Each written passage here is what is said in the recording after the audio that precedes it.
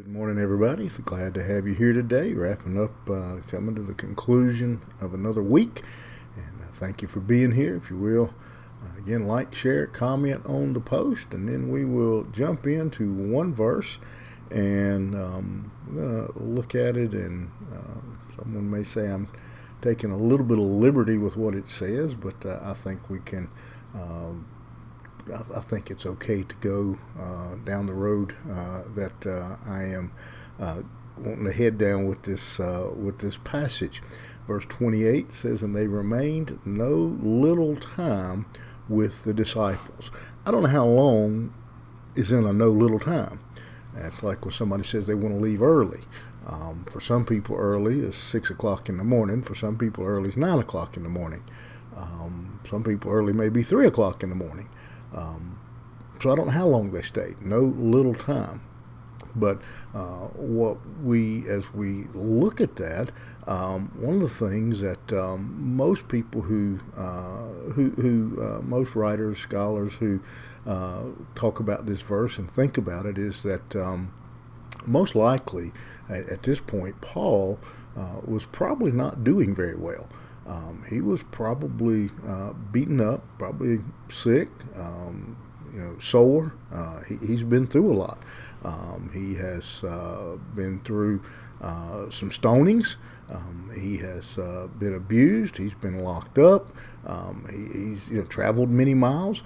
And so Antioch was a place where he could go and get a break. He could go and rest. And so that one little verse shouldn't come as too big a shock to us when we read it and see that I think Paul just decided we're going to take a break. We're going to rest and recuperate here in Antioch. Farrar writes in his book, commenting on this, on the life and work of Paul. He has these words to say about the church at Antioch. He says Jewish and Gentile converts were living side by side at Antioch, waiving the differences of view and habit which sprang from their previous training. They united heart and soul in bounds of common love for their common Lord. Had they entered into doubtful disputations, they would have soon found themselves face to face with problems difficult to solve. They preferred to dwell only on those infinite and spiritual privileges which regarded them as equal. What a beautiful picture of the church as a place of I believe the military calls it R&R, rest and recuperation.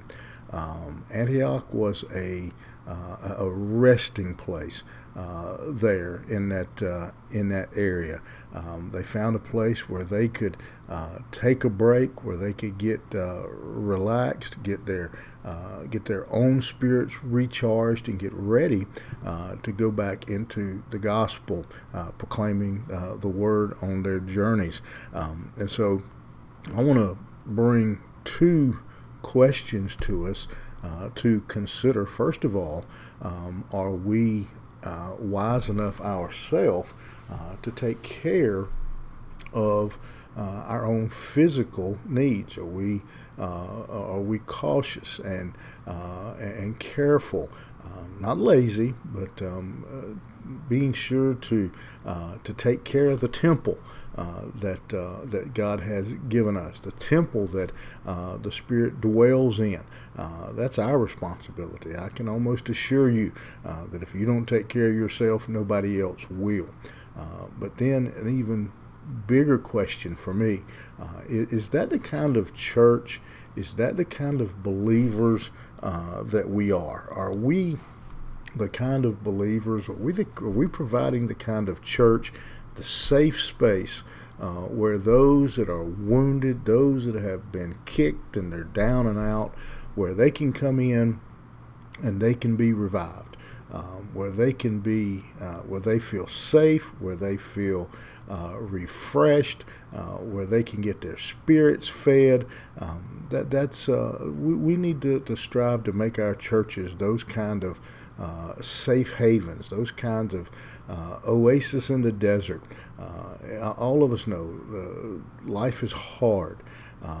People, we have, there's family problems and job problems and health problems and all those things. And the church needs to be a place where we can come in and be refreshed. We can come in and leave our worries and troubles at the door and just enjoy the fellowship, the friendship of other believers, and leave with a fresh charge on our batteries. That's a big challenge for the church today.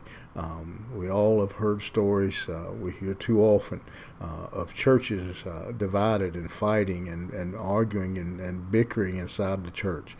We need to strive to keep that stuff out and be a place of rest like Antioch was for Paul. All right, you think about that. Have a great day. We'll see you here tomorrow morning.